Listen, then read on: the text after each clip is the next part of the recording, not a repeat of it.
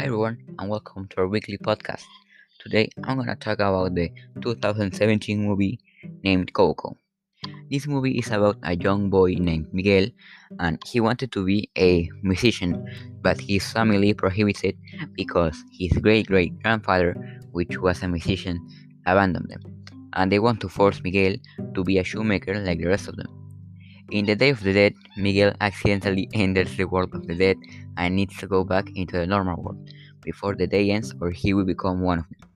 He has to pose as one of the dead, so he blends in and doesn't get discovered.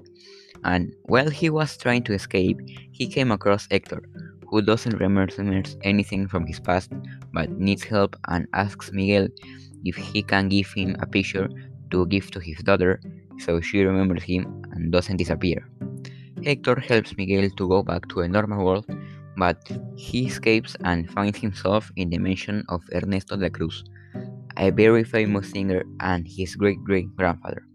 He welcomes him as one of his descendants, and he learns about Hector and Ernesto's friendship.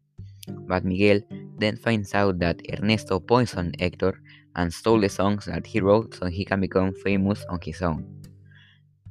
Miguel and Hector are thrown into the cenote pit, and then Miguel realizes that Hector was actually his great great grandfather and Coco was his daughter, and the only one that remembers him. With the help of Dante, his dog, they infiltrate Ernesto's concert to try and steal the photo and expose his crimes. Ernesto is then crushed by a falling church bell like in his previous life, but the photo falls into the water and disappears. As the sun rises, Hector is in danger of disappearing. Imelda blesses Miguel and he returns to the normal world where he plays a song to Coco that Hector wrote for her during her childhood.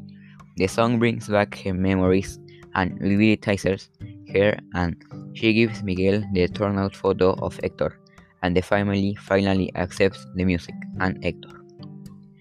In my opinion, this was such a great movie because of the animation, history, and this shows us the importance of remembering our gone family members or friends so they can live forever.